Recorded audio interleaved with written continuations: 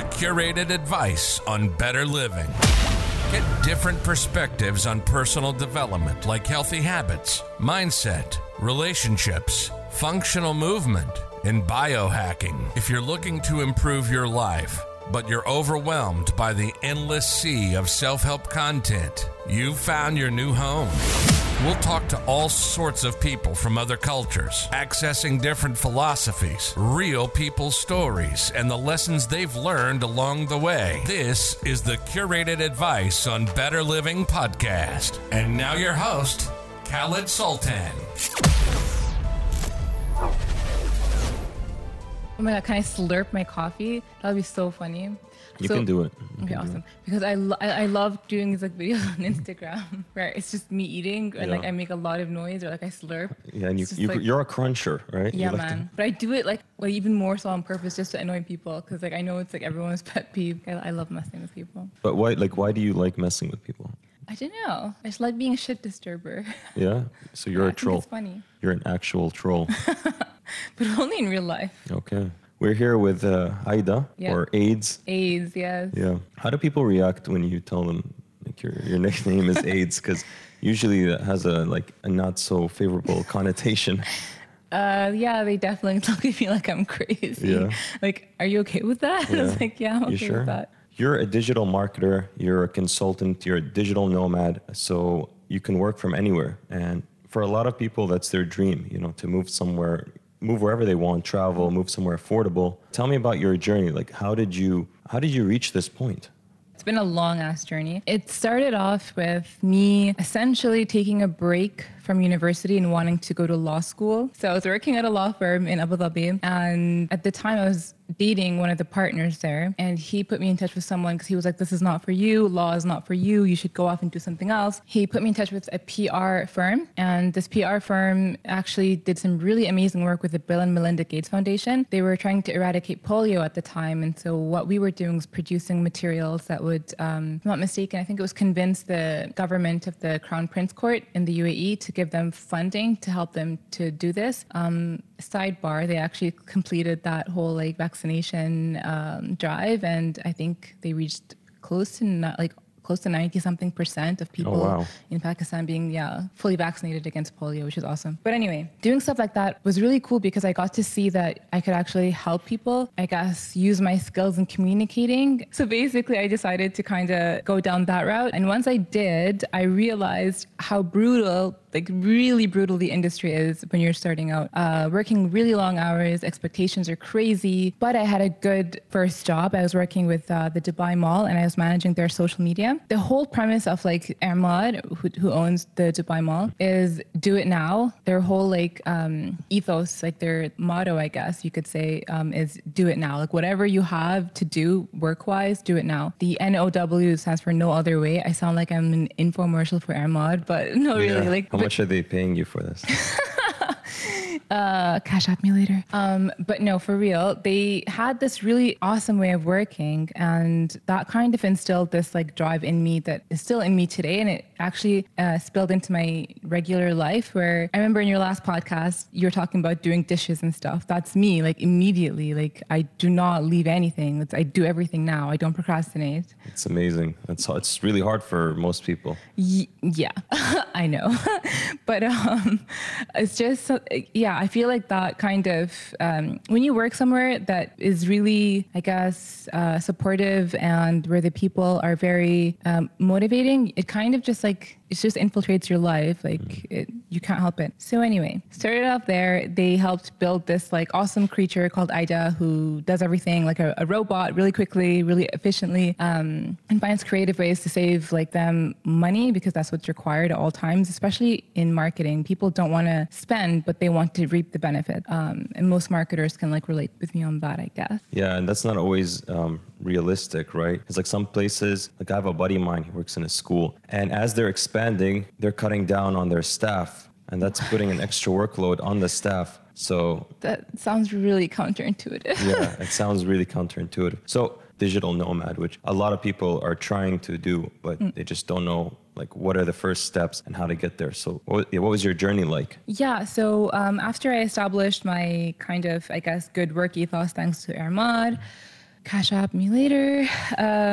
I decided that I was going to go off and do things on my own because I did not want to be part of the brutal kind of industry where I had to break my back to kind of work weekends. I had to do a lot of hard work that I didn't see the value in it for me. And I wanted to make sure that I was basically learning, not just work ethos, but learning on the job. And the way that I decided to do that was to start to create a portfolio for myself. I was like, okay, so what I'm going to do is I'm going to take note of every single thing that I do that I think is an accomplishment and that other jobs and other people would think is an accomplishment too. I started to note them down in like very kind of rudimentary fashion, and then slowly started to actually put imagery and things into it to actually create what is now my portfolio. And that's what I recommend for people to do, whatever job you're in, whether you're already a consultant, but you want to go off and do things on your own, write things down, write your accomplishments down. And your accomplishment can be anything from being part of a project, leading a project, offering advice on a project. All of that stuff matters because essentially you're adding value somehow, and that value needs to be noted down for your personal use. Okay.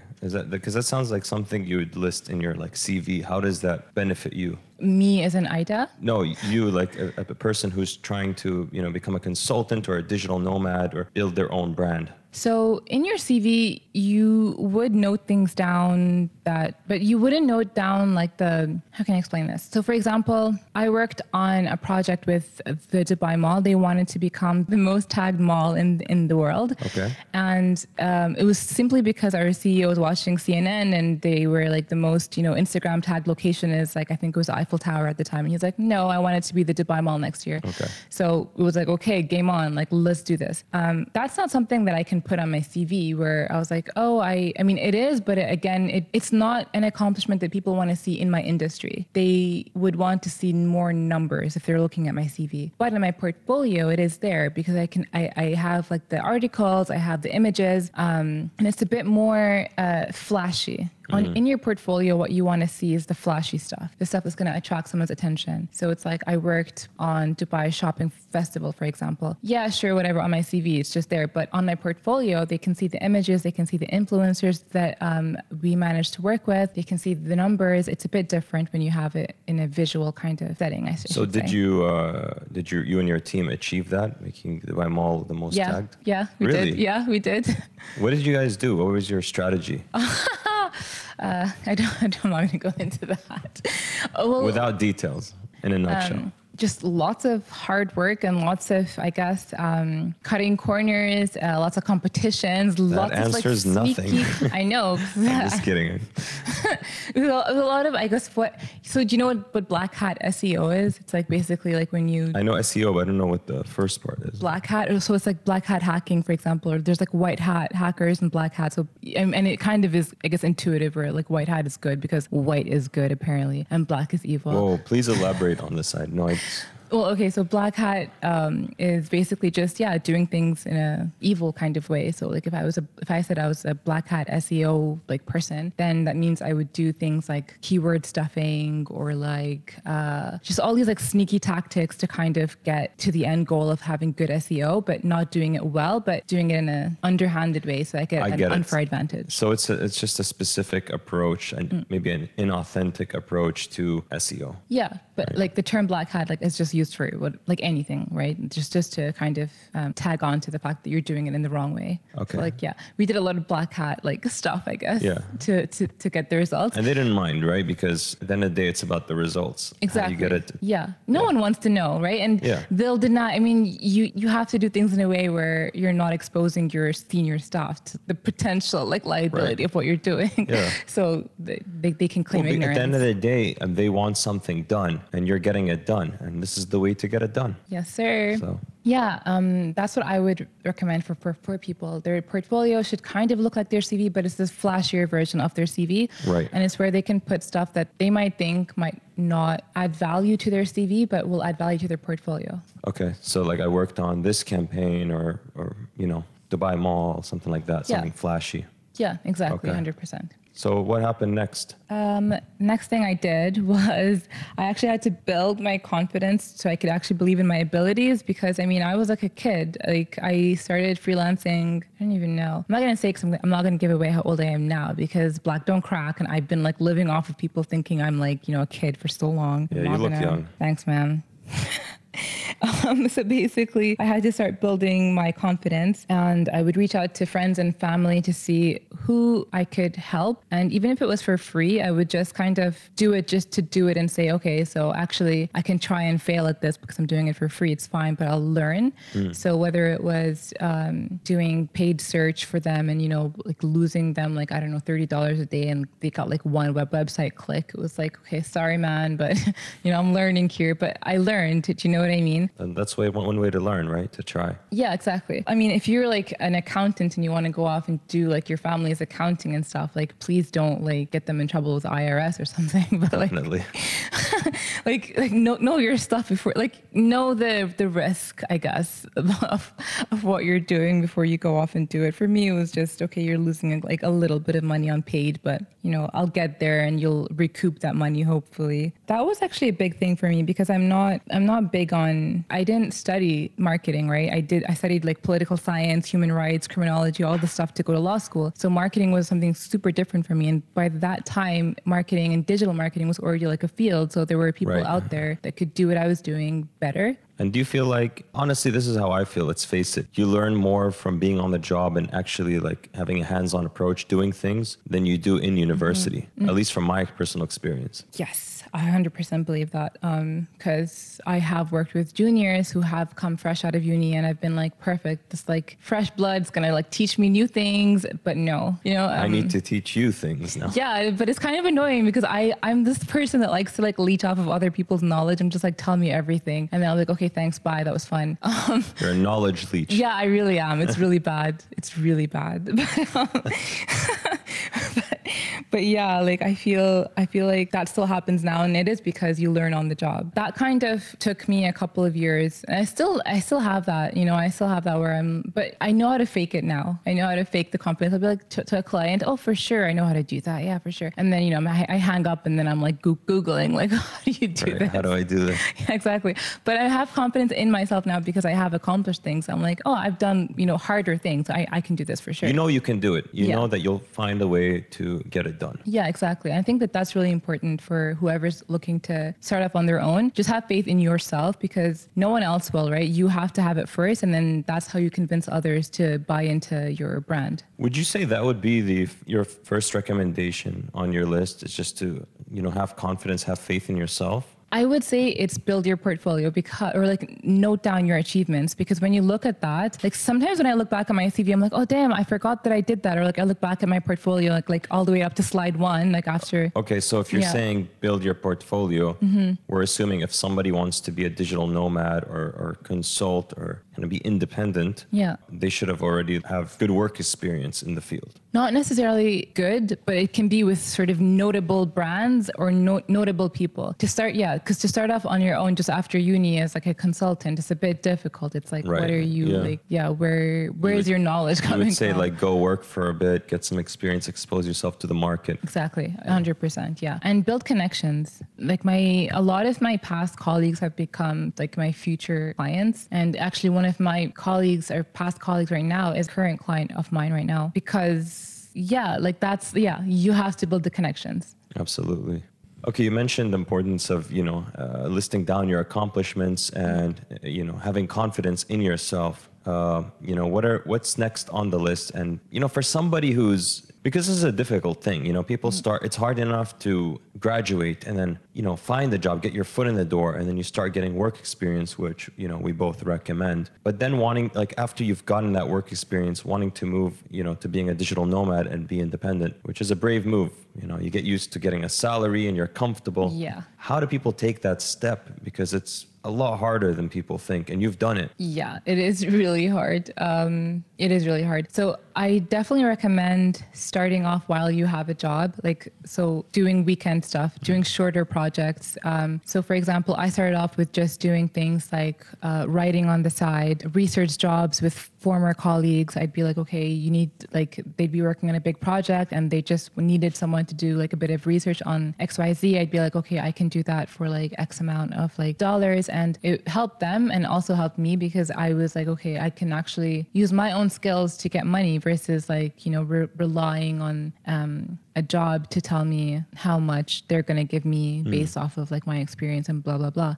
So definitely look around. I know it's really difficult in the GCC to find these kind of short-term jobs, not going to lie, but like that's where I was able to get my experience. So it's out there. You just have to ask. And that's another thing. Like, don't be afraid to put yourself out there and ask people. I think that that's super key. Like a friend of mine who is an accountant, the girl who I mentioned, she is trying to start her own thing. And she reached out to me and she was like, okay, how do I do it, et cetera, et cetera. And actually, I have a client that wants to come to Qatar and set up here. And I was like, you know what, you need an accountant, buddy. Like, so I, you know, like was like, okay, I'm going to set up a meeting. You never know, wallah, like you just have to tell people around you what you're doing and try to hope that you have good people around you that will, you know, drop your names in important conversations. That's the key, good people. Yeah, exactly. And the idea is that hopefully if you call them a friend, they're good people. Yeah.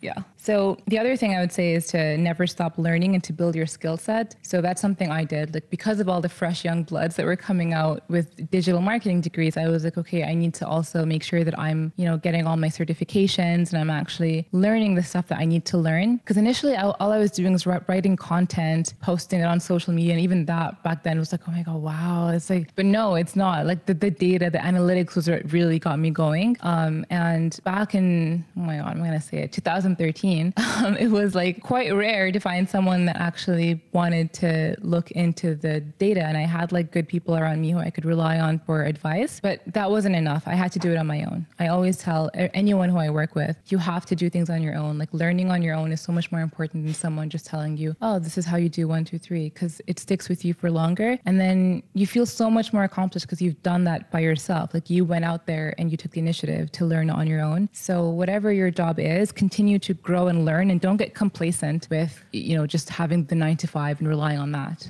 Honestly, that's super important. And it just made me think about how when I was in the radio, some people would, you know, they have their specialty and you tell them to do something else, they don't want to do it. They don't want to learn. They're just closed off to it. Like, a lot of presenters would be like, I'm not editing, that's not my job. You know, what I did was I tried to, because I'm curious by nature, right? And so I tried to soak up as much knowledge and try different things. And, you know, at the time, it's like, why are you doing this? You're just adding more work to yourself. But I was enjoying it. Yeah. And then later, after I left the radio, those skills are still with me. And I can utilize those skills to produce the podcast on my own. I don't need anybody for editing. I don't need anybody to, you know, record, to distribute it, to do all that stuff.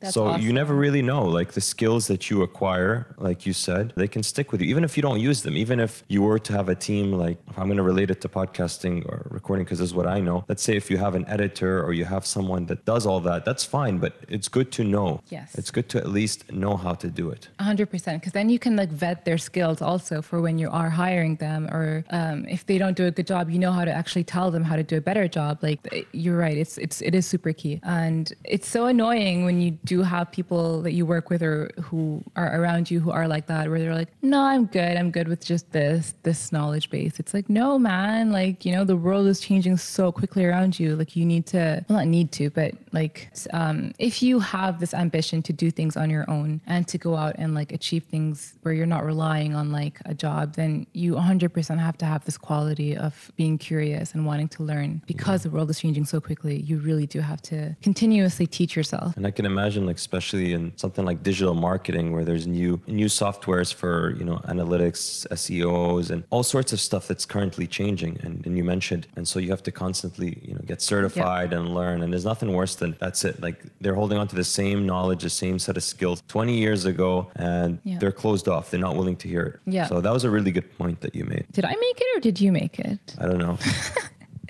But to be honest, actually in this field, I haven't met anyone, like even the older generation, I have not met anyone who has not upped their knowledge. Like actually the opposite. A lot of people who are like white haired old guys losing their hair and they're white haired.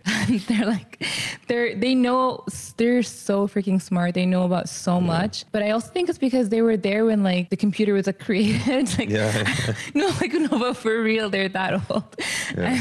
And I mean, like the desktop computer actually wasn't created that long ago. I know like all these like millennials, Gen Zers listening are like, ha ha ha. Actually, it was like created within like the millennial like lifetime. Like people had desktop computers for the first time. Don't even look at me in that way because I know you're trying to guess my age right now.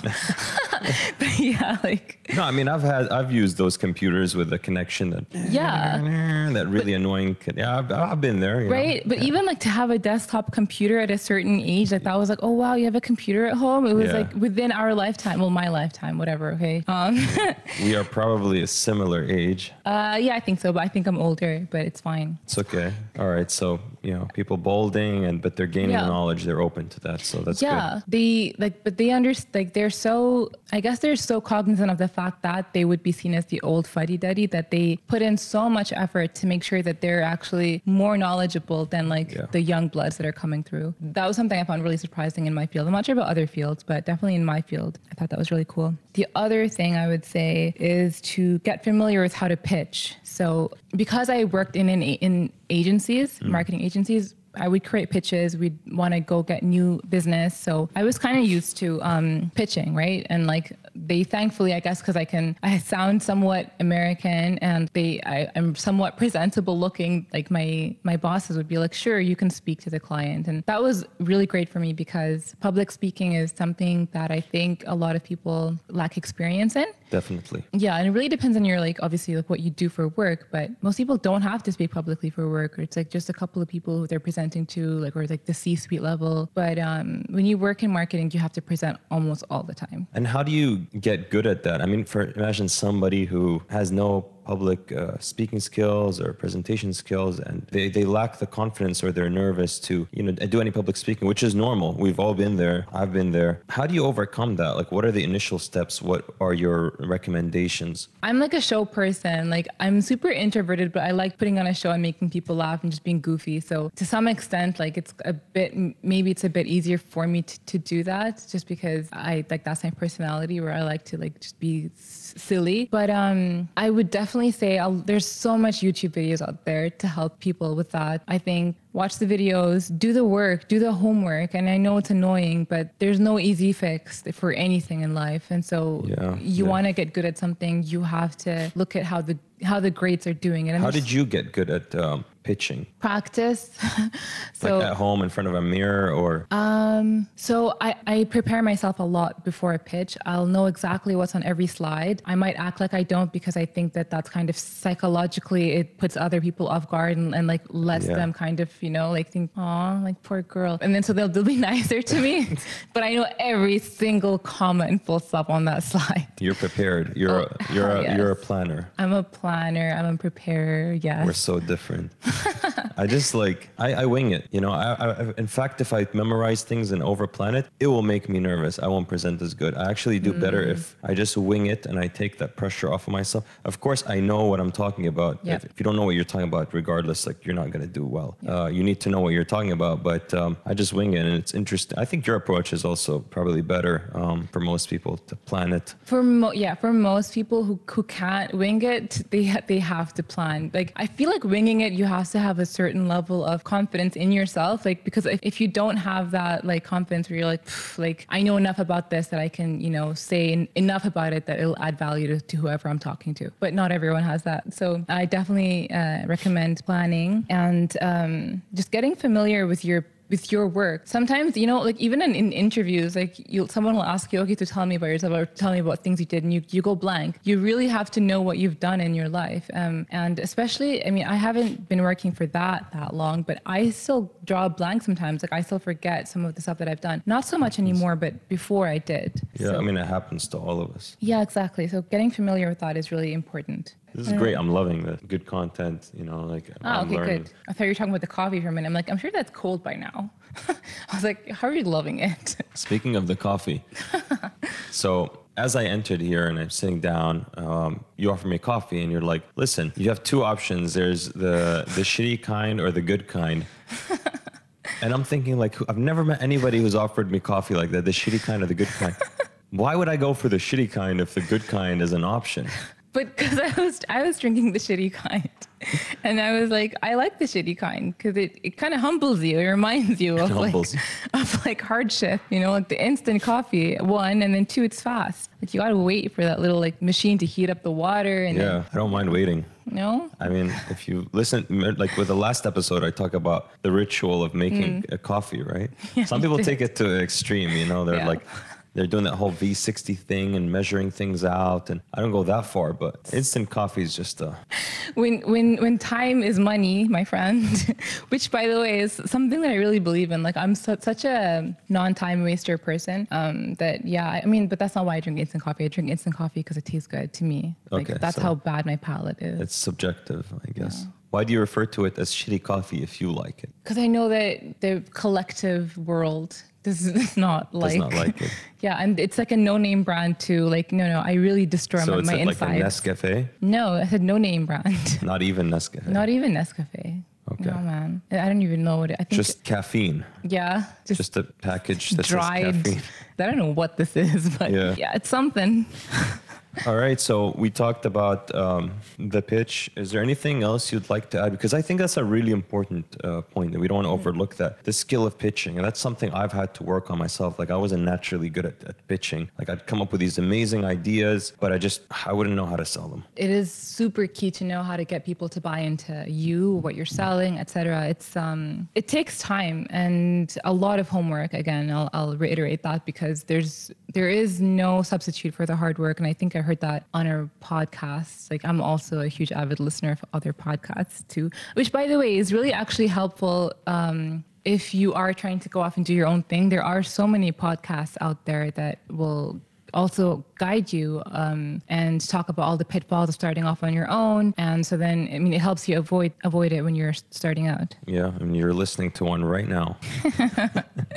How can you plug your own thing in your own thing? I know, it's so ineffective.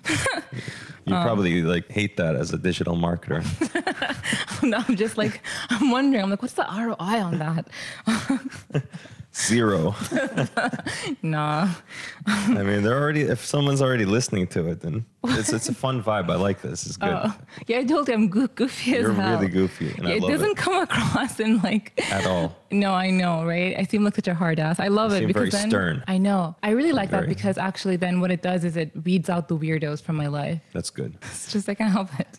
So something else I really want to talk about is payments, getting paid. So starting off, you're nodding. Yeah. Because you were talking about how even while working, you sell your services. Honestly, that's one of the hardest things. Even I struggle with that. Like when I do voiceovers and stuff, how do you determine what your time and the service you're providing is worth? So that question I'll get to in a second. What I actually wanted to touch on first, because I think that this kind of is more important than actually setting the amount, is how to actually get paid. So I don't know if you've had this, but I know lots of marketers that have had this too, where you would submit work where someone would be like, oh, I just want to see what's your ideas and how to do this, and how can I hire you for the job if I don't know if I like your ideas. Then you'd go okay, valid point, because you're dumb, and then you'd share your ideas, and they'd be like, never mind, bye, and then you'd see them utilizing your ideas. It happens. It's dirty. Very dirty. Very dirty. And or you'll actually do the work. They'll be like, yeah, I'll hire you, but you know what? Let's just leave it out in the open. No contract, no nothing. Let's just be hippies, and just rely on the word of me. And no. How often has that happened to you? Initially, oh my gosh, a lot. So many unethical people out there. Very extreme. And I was like, I'm a kid, be nice to me. But that's why, they're going to take advantage of you. And that's why I had to set this whole thing up, which is what I'm going to talk about now, about invoicing. like sending people a proposal, detail your deliverables, detail the scope of work. And there's so many like free templates and tools out there that you can actually look up yourself, depending on whatever your industry is, just to get an idea of how you should frame your proposal. Once the proposal is done, I need them to sign it. They need to date it. I'm going to co-sign it, and then I'm going to send that to them so we're all aware of what we're doing. In terms of invoicing, I also like invoice them, and I tell them when I expect payment. I invoice them a week before that. Yeah, it's just I now make sure that I have everything like written down. So if I need to go complain to like the labor department or the DED, whoever needs to hear about this, I have everything in writing versus like, just words in the air, which it was in the past. So what do you do? Like if they ask you, okay, I need a sample of your work, I need to know if, you're the right fit, what do you do? You send them your proposal. You send them what you've done in the past, and that shows them that you have created results for past clients. And if that's not enough for them, then, Too bad. Yeah. Because that is actually also how pitches are done in agencies initially. Only if you're invited for a specific pitch. For example, recently, Be In Sports actually approached the agency that I was working with, and they were like, oh, we need you to pitch for this. We have this campaign, blah, blah, blah, and we want you to submit your ideas. And obviously they would go with the best idea. But then they wouldn't use our idea, obviously, because they didn't like it. But when you're doing it on your own, your proposal is your pitch. It showcases what you've done in the past, how your thinking is, how creative you can be, or how technical you can be, depending on whatever it is that the client's looking for. If they want someone more on the technical side where they want ads run and they want to see results, like what are your numbers, you have that. Or if it's more creative and it's like, okay, so like this is the problem the client had and this is how I solved it, blah, blah, blah. But yeah, that's pretty much what I'd say. And to answer your question actually about setting your price. Right. I sound like a pimp. So setting your price. We're here with Iceberg Slim. Have you ever read that? My sister told me about it. Yeah, Pimp by Iceberg Slim. Yeah, did you read the book? I read the book, yeah. How was that? I've read 2 of his books. And? I loved it. Did it teach you because my sister said that she read excerpts of it and it kind of she admired his business ethic basically. I was like, what the? I don't know about that. I mean, he was using coat hangers to beat his prostitutes. Is it because it wouldn't leave a mark? Because then that's good. Like that's good business. I mean, it's like no, think about it. No, I mean, like I'm not saying he's not smart. I mean, when it comes to all things pimping, he's incredible. There's a lot of that's the Bible of pimps right there, Iceberg Slim. I mean, but he did some bad things. I mean, exploiting women and stuff. But at the end of the day, like it's cool to expose yourself to different things. It's part of life, right? You mean reading the book, or do you mean being exploited? It's good to expose yourself. No, don't get exploited. Okay, thanks for that. Because I was gonna go out in the streets right now. But no, reading the book, Yeah, for sure. I'm the type of person that would read the most random things. Same. I think I was telling you, well, not same, but like I was telling you how I read things that I don't agree with on purpose, or like I expose myself to people or ideas that I vehemently disagree with, like once in a while, just so that I can feel that anger rise and then learn how to control it and be like, okay, I love interesting. it. I love that. Yeah. But why do you feel like if you read something you don't agree with, like if you're exposed to something that's a different opinion, why does that make you angry? I don't know. It's just this very annoying thing, right? That you have this like visceral reaction to like want to push away anything that you disagree with, right? So whether that's physically with your fists or it's like just with your mind or like with your body, like even if you watch someone talking or you watch people's body language and someone says something surprising or incorrect, you'll see someone move away a little bit. They're like, oh, literally taken aback. Cringe, yeah. Exactly. But like, give me an example of like, what's one thing that... Misogyny. Okay. Yeah. So like, okay. Yeah. So like that for me, I'd be like automatically, like, I think we're super off topic, but. Yeah, we'll get back on that topic. But yeah, like I literally, if I meet someone who I even think is a hint of a misogynist, I'm just like, out of my circle, out of my life, bye-bye, like leave. Just because time is money and I do not want to waste time. But I will seek out things that I think are misogynistic and consume content that I think is misogynistic, just so I can remind myself that you have control of your emotions and you need to actually control them. Even if someone's saying something you don't agree with, you need to figure out a way to stay curious and take kernels of what they're saying, just to kind of just pull any kind of information out of that. Right. Yeah, exactly. I mean, whether you agree with it or disagree. It's everybody has their own opinions. Have you ever seen some of Cobra Tate's videos? Name sounds familiar. From the manosphere?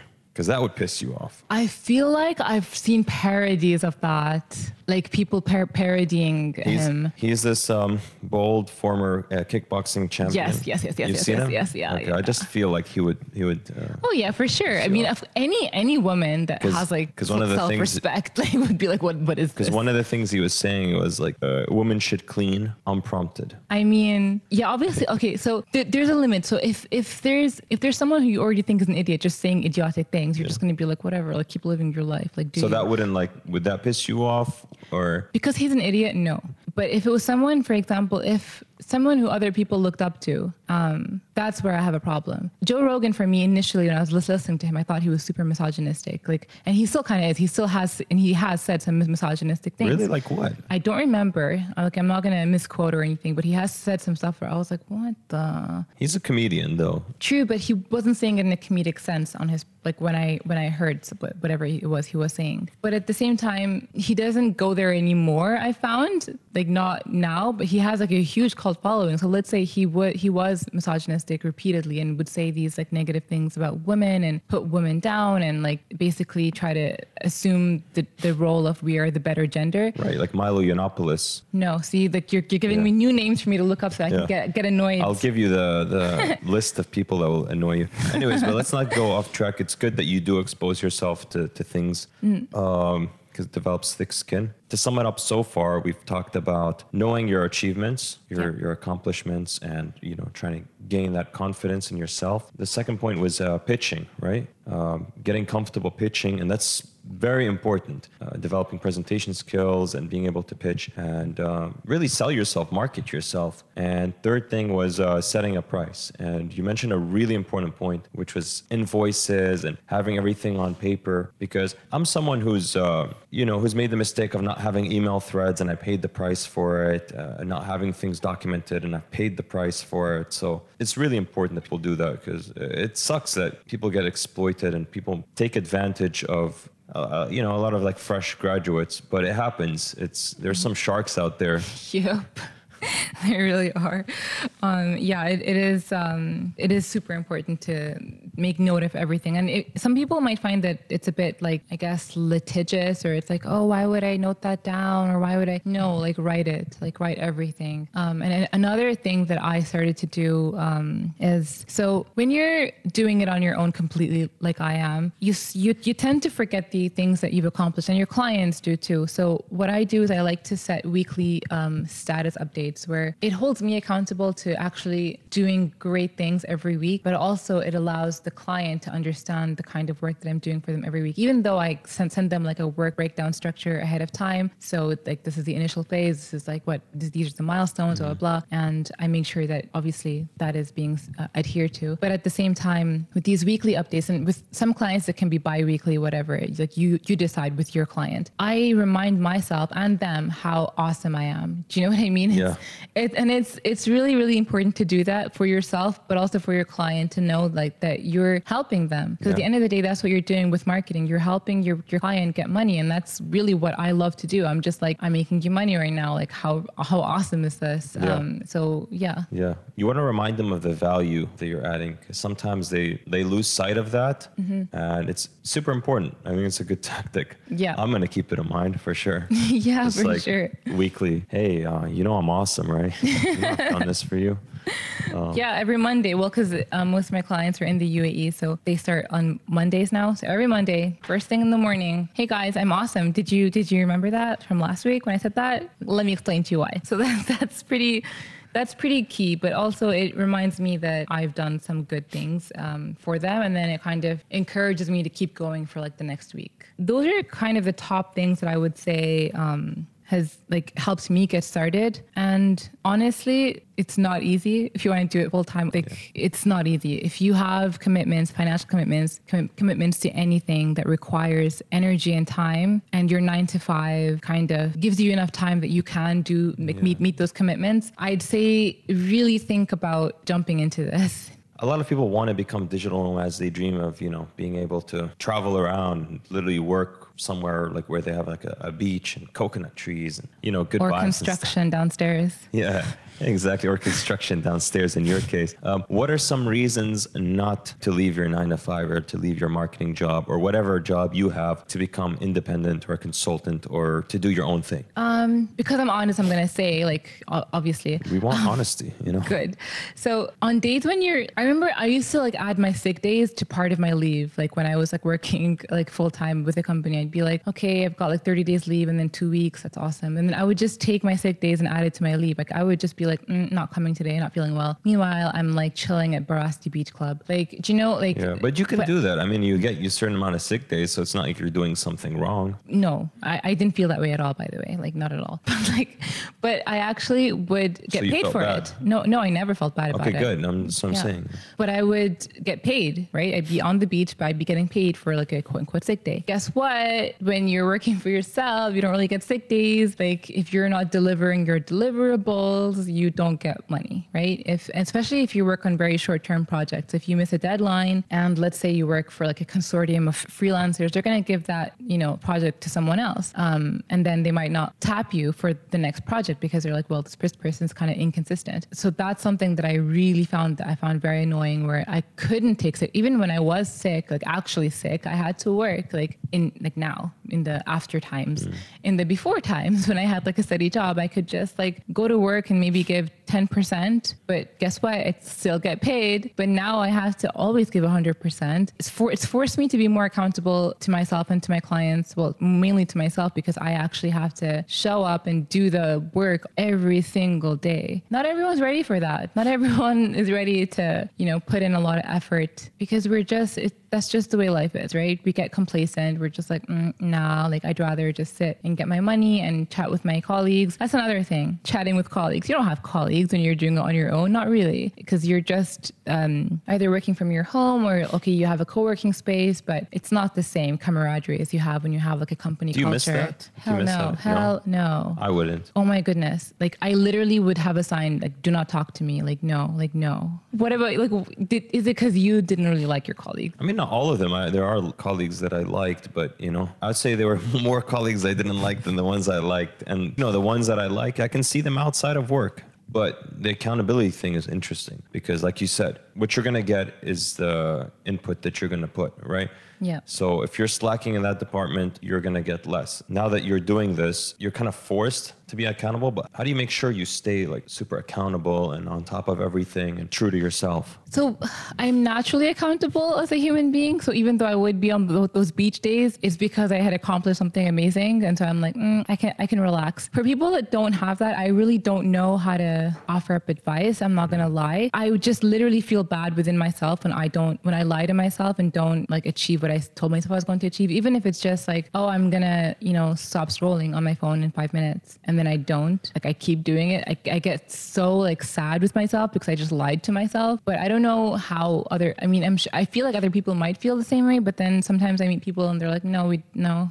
Like maybe they lack the willpower. I mean, it's not, and procrastination is a big thing. Like I struggle with that, like procrastination, distractions, or your mind just goes off into places. But do you write lists down? Do you journal?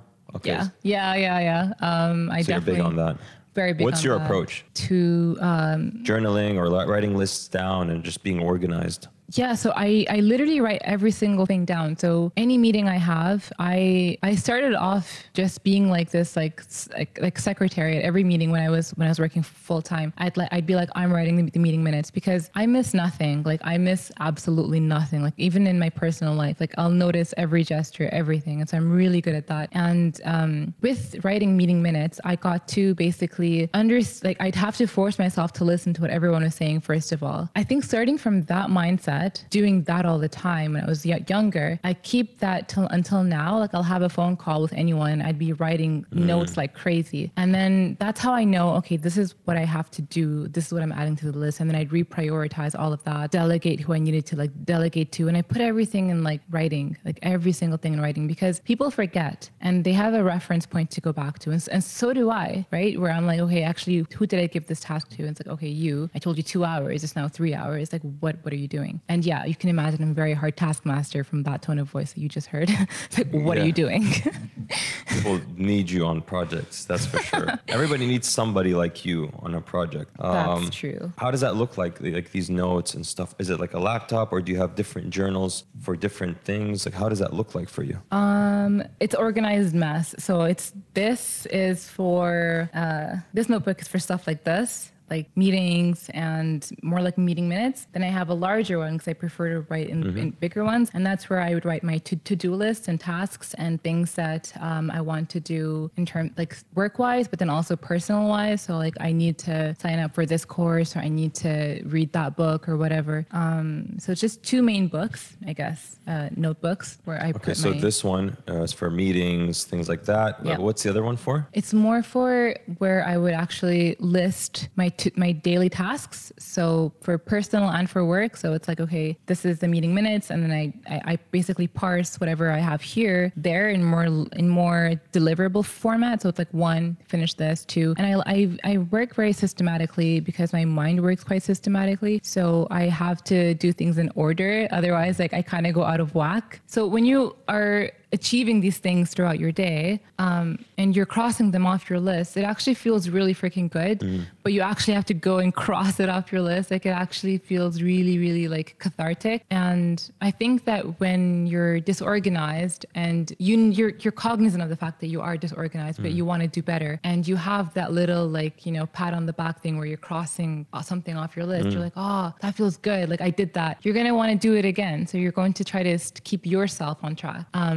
But keep it small. Don't do big things that you're not going to do, because then you're just going to feel disappointed in yourself. You're gonna lose confidence, like if you have set big goals. And that's why it's important to have like, little milestones that you achieve. Exactly. And remember to celebrate those wins, because why not, right? Like, why not? Like life is too short to not celebrate any little win. Like me not stuttering for once in this like podcast, I'm gonna, celebrate a win. Here's what I want to do. So I want to try something. This just came up. I always come up with weird ideas. You're Sagittarius. It's normal. Is it? Yeah. It seems like you're really big on when it comes to horoscopes. Not horoscopes, but zodiac signs.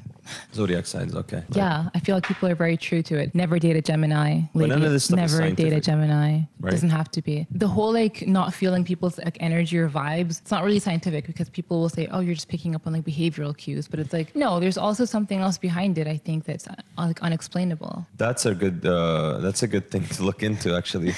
Is that actual? Because I talked about this on the episode with Moby. Yeah, you did. Yeah, we talked about this when it comes to energy. Like, is it actually an energy? Like, when we talk about vibes or energy, whether it's a place or somebody, is it actually energy you're picking up on? Or is it through evolution we pick up on small subliminal things that, register in our minds? Like, okay, there's danger, or this person is sick, or, I don't know what. Yeah, like, no, but I mean sick as in like they might have a disease or something. Like back in the day, have you ever heard the theory of the uncanny valley? No, but yeah, go ahead. Right. I'm just trying to remember this because I wrote it in my thesis like a long time ago for my master's. But like, there's a point when it comes to humanoid like AIs, like robots. If they look really human, it's not uncanny. If they look robotic, it's not uncanny.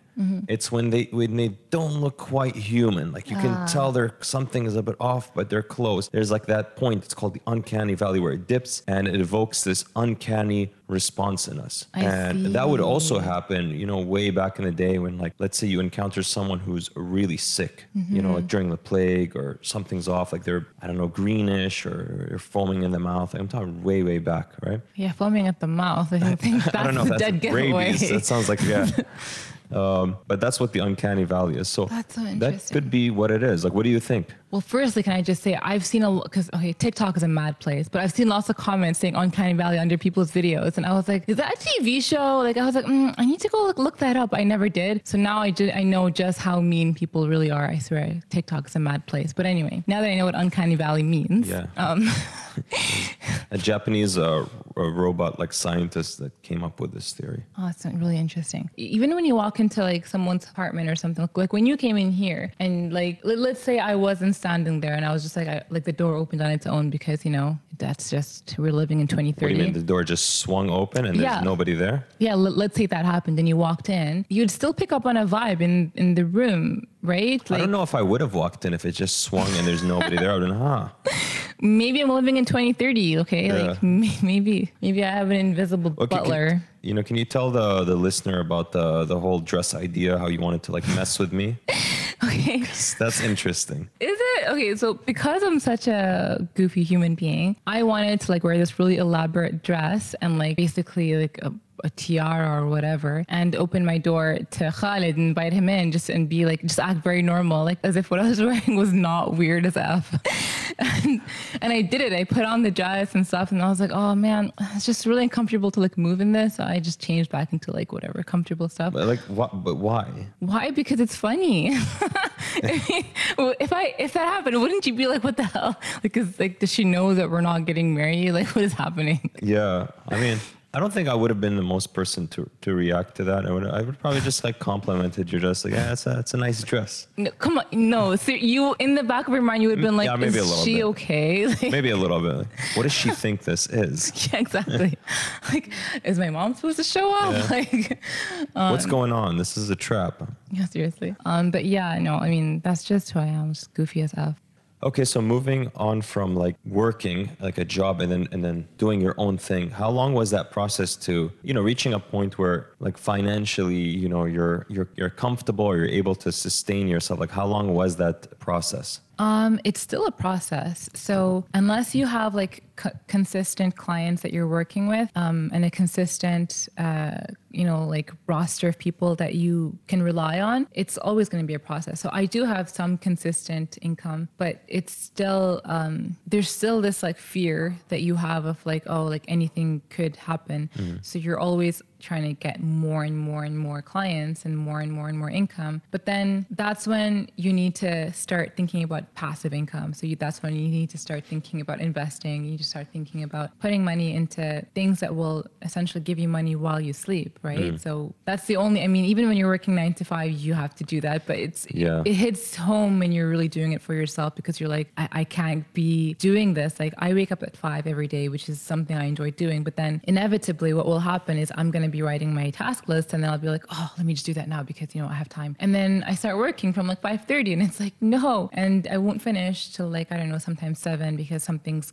get delivered to me late from like the graphic designer. So you sometimes start like 5 in the morning and you finish at 7? Yeah. That's very demanding. It is, but because I really love what I do, I'm okay with it. And don't get me wrong, I work from home. During the day, I'll sit and just put on my makeup and just to do like an Instagram video, because I'm just whatever. Like, I'll do like random stuff during the day. It's not like 13 hours of working. Right, where you're at the office and you're supposed to be, working. And, yeah, exactly. I'm in my pajamas or in a face mask, or I go make my lunch. So it's not as taxing as it sounds. It does creep into your daily life, right? Like it's there should definitely be a barrier. But with me, I am still working that out. I'm not going to lie, between my personal life and work life. But also because, like I said, I'm an introvert. I don't really like to go out a lot. Time is money for me. So for me, if I'm working, if I'm doing things that's going to make me money and, something I enjoy, hell yeah, like that's, that's fine for me. But ideally, investing. And at that point is when I know that I would have security and I would have made it. And then that's when I'd be like, okay, I'm financially free. Like if this client comes or goes, I don't care.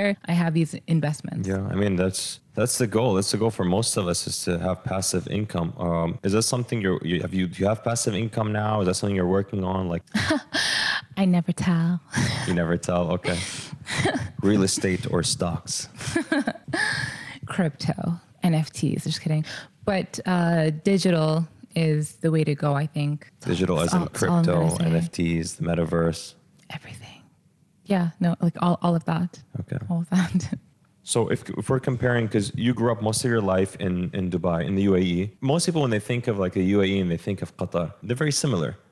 But in what ways would you say they're very different? Society. So when people say the UAE, to me, I think Dubai, because that's where I spent most, like I grew up between Abu Dhabi and Dubai, but I spent most of my adult life in Dubai. So immediately I just think Dubai, which is really wrong, obviously, because there's 7 Emirates. But in my little bubble of Dubai, society there was very different. Don't know how to put it into words. It's just the vibe. They're not that focused on work. Like it's more about living a good life. So it's a very Mediterranean kind of lifestyle living. You think so? Yeah. Dubai? At least amongst the people I hung out with, yes. But I mean, like the work culture there it's pretty hardcore from what I hear. It is, but so It's is a very the hustle living. kind of city. Not really. Not really. I don't know about other fields, but I find here in marketing, the salaries are extremely low, like so like disappointingly low to the point that that's why I was like, I'm not even going to take any clients in Qatar. Creativity as well is like really low. They do not pay agencies what they're worth. Like I just decided to just not ever take clients on here.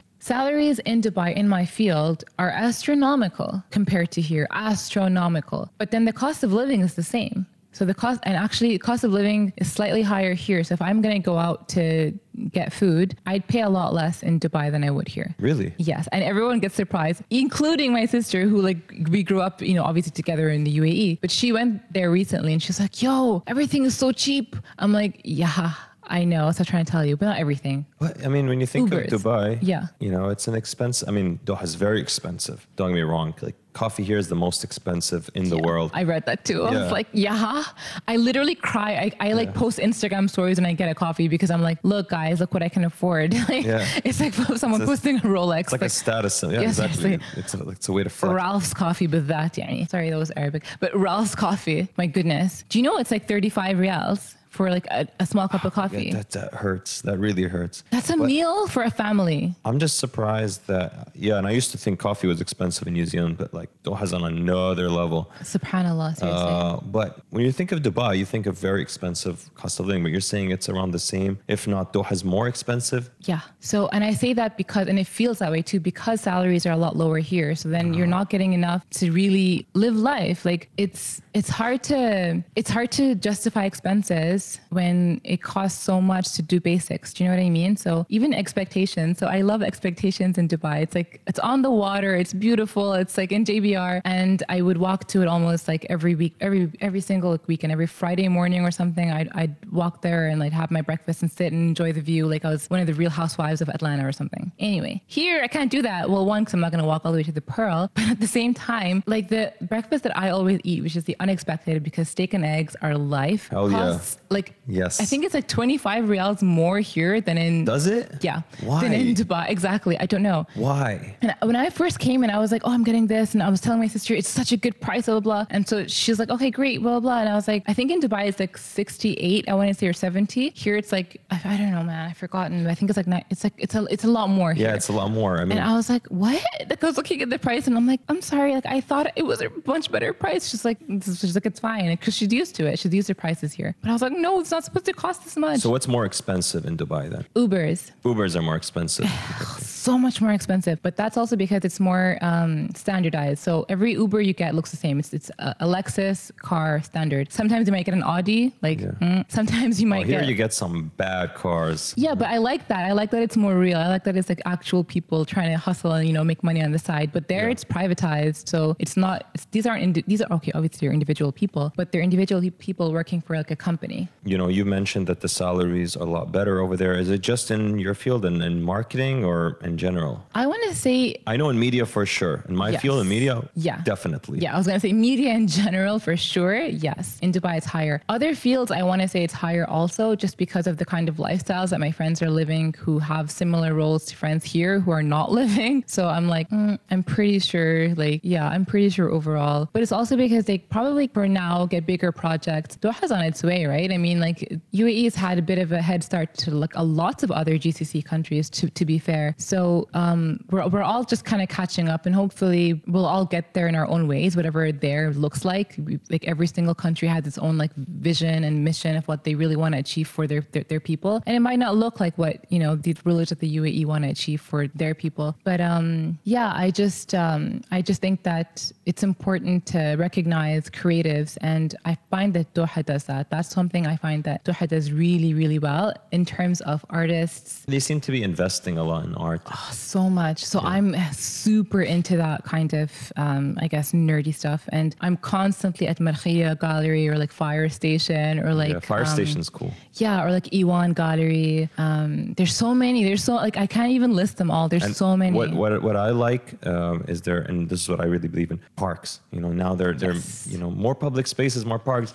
There was hardly anything here. And they're starting to do that. You know, you got like Bida Park by the fire station. You got And the Qatar. Yeah. It's awesome that you get to be a part of it. Like I was part of the growth of the UAE, and I can't even remember what it was like before. Now I'm just like, yeah, this is the new standard of living, and I'm like, this, I won't accept anything less, right? Oh, yeah. So that's going to happen here too. People are never going to remember the time when, you know, there wasn't public spaces, or there wasn't all these art galleries and all these art openings and all these cool exhibitors and world famous artists coming to exhibit here. I first moved out here in 2006, and then I moved back to New Zealand later, but that was when the Asian Games were happening, and I went to the opening ceremony. And yeah, Doha was completely different then. It's a lot better now, in my opinion. There's more parks, more things to do. However, there's one thing that was better back then. Food? No. Yeah, well, the price, the cost of living, and, you know, the salaries, the packages, the benefits were a lot better. Things have gone downhill. Everyone keeps telling me, like, what are you talking about? Like, so Doha was, like, even when I was in the UAE, everyone's like, oh, you should move there. Like, they pay like crazy, especially because you're Omani. They love Omanis there. Like, you should go. And I was like, now that I'm here and I'm telling people it's all like that might have been in the past. It's not the case anymore. They're like, no, like there's still that rumor going around that's like, no, move to Doha because they pay so well in every single field. And it's like, it's no longer the case. Is there anything else that stands out when it comes to like living in Dubai versus living in Doha? I mean, yeah, but I don't think I'm going to go there because I'll get slated for it. But like, I'll just touch on it. The dating scene is definitely different. At least it was for me. I find people still complain about it. Like my female friends who live there. A lot of people complain here. Doha's a really bad place when it comes to dating. Just zero talent. Trust me, I know all sorts of horror stories. I hear, especially from women. They tell me it's some strange people out here.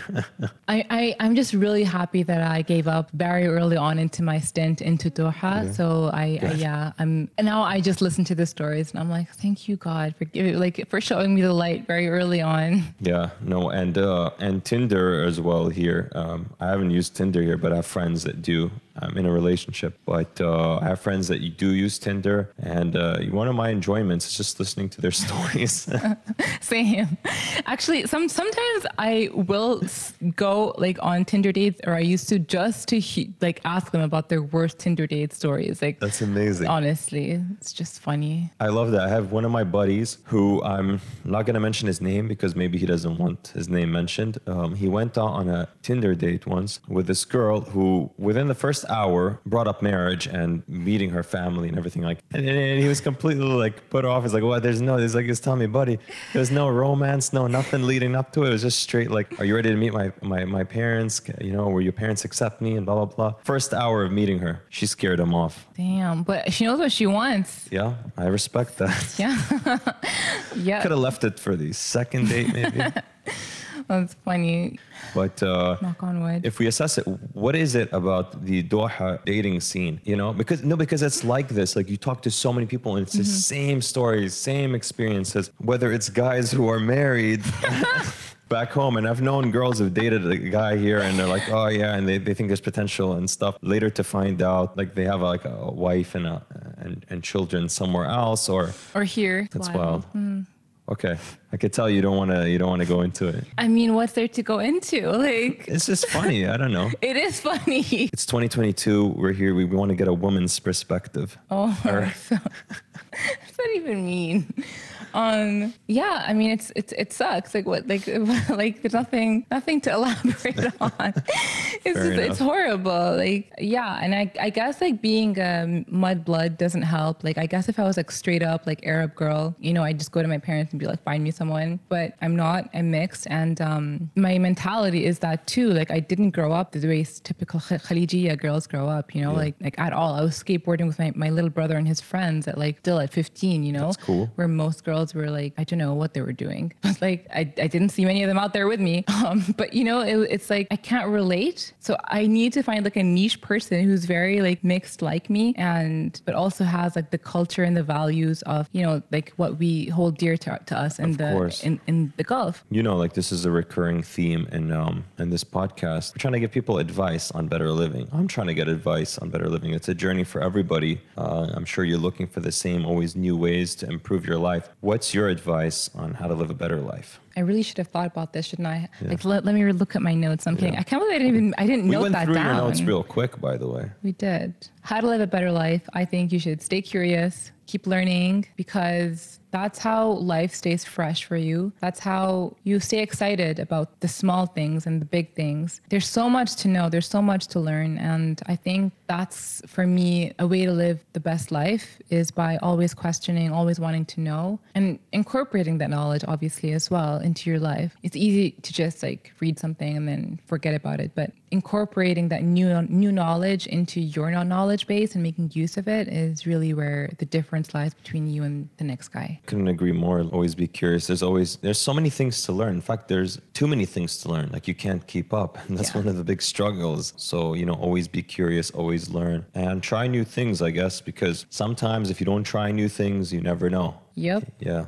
I think having pets is one of the most valuable things. You can learn a lot. And recently you were dog sitting, really cute dog, Yes. pit bull, Roxy. Yep. What's something you learned from that experience? Literally, animals are going to animal. Okay. And it kind of shook me from my reverie of, oh my God, like she's so like me. And I was like putting all these human emotions onto her. Projecting that onto the dog. Oh, she's doing this. That means this. Haha. Like, aren't they cute? They're just like us. So she killed a cat, which she's prone to do. She just goes after cats all the time. And she killed one in front of me. And I remember I was standing over her, like I couldn't breathe. I was screaming and I was like so shell shocked. And at some point I just went silent and I was just like I'm reliving it. Excuse me. Anyway, I remember just having this out of body experience because I'm a dog person, but I love all animals. And I was like seeing this like little helpless kitten who was so skinny and so like defenseless. And I'm like watching this creature that I love killing it for no reason. Yeah. And I was like, oh my, like, anyway, whatever. Point is, I learned in that moment, you know what? That's her nature. Like, how am I trying to, and I'm not a dog trainer. I can't train her out to like stop doing this. It's not, it's not what I'm capable of doing. I have to accept it. And yeah, I still had to love her and, be like, okay, like that was bad, but I still love you. And I had to like grow from that because, what was I going to do? Like keep her in her kennel? It's not her fault. I mean, she could use some training. She could. And dogs are, you're able to domesticate dogs, but like a chimp or other, these wild exotic animals, just let them be in the wild, in my opinion. True. I mean, but even dogs turn on owners sometimes. You hear all these stories. Like it just happens because animals are going to animal. Like you really never know. Any final thoughts? Dun, dun. Thanks, man. Like, I'm glad you thought I was interesting enough for this. Like, this was a cool conversation. I enjoyed it. Yeah. I mean, but like, I guess, are there no cool people in Doha to have conversations with? Because I don't know, because I don't go out, but. No, there are. Like, okay. You have to. Yeah. So thank you then. Thank you thanks for thinking I'm cool enough for this. Yeah, definitely. And I like that you have a sense of humor. You're definitely goofy. Yes. And we talked about digital marketing, but we also talked about a lot of other stuff. We went on many different tangents, which was really cool. Yeah, it was. All right. We are out. You've been listening to Curated Advice on Better Living. It's our passion to interview guests on their experiences to bring you different perspectives on personal development, on everything from healthy habits to mindset to relationships to functional movement and biohacking. We hope you've enjoyed the show, and we hope you've gotten some information that can change your mindset. Make sure to like, rate, and review the show, and we'll be back soon. But in the meantime, we'll leave you with this from Bruce Lee. Be formless, shapeless, like water. Now you put water into a cup, it becomes the cup. You put water into a bottle, it becomes the bottle. You put it in a teapot, it becomes the teapot. Now water can flow or it can crash. Be water, my friend.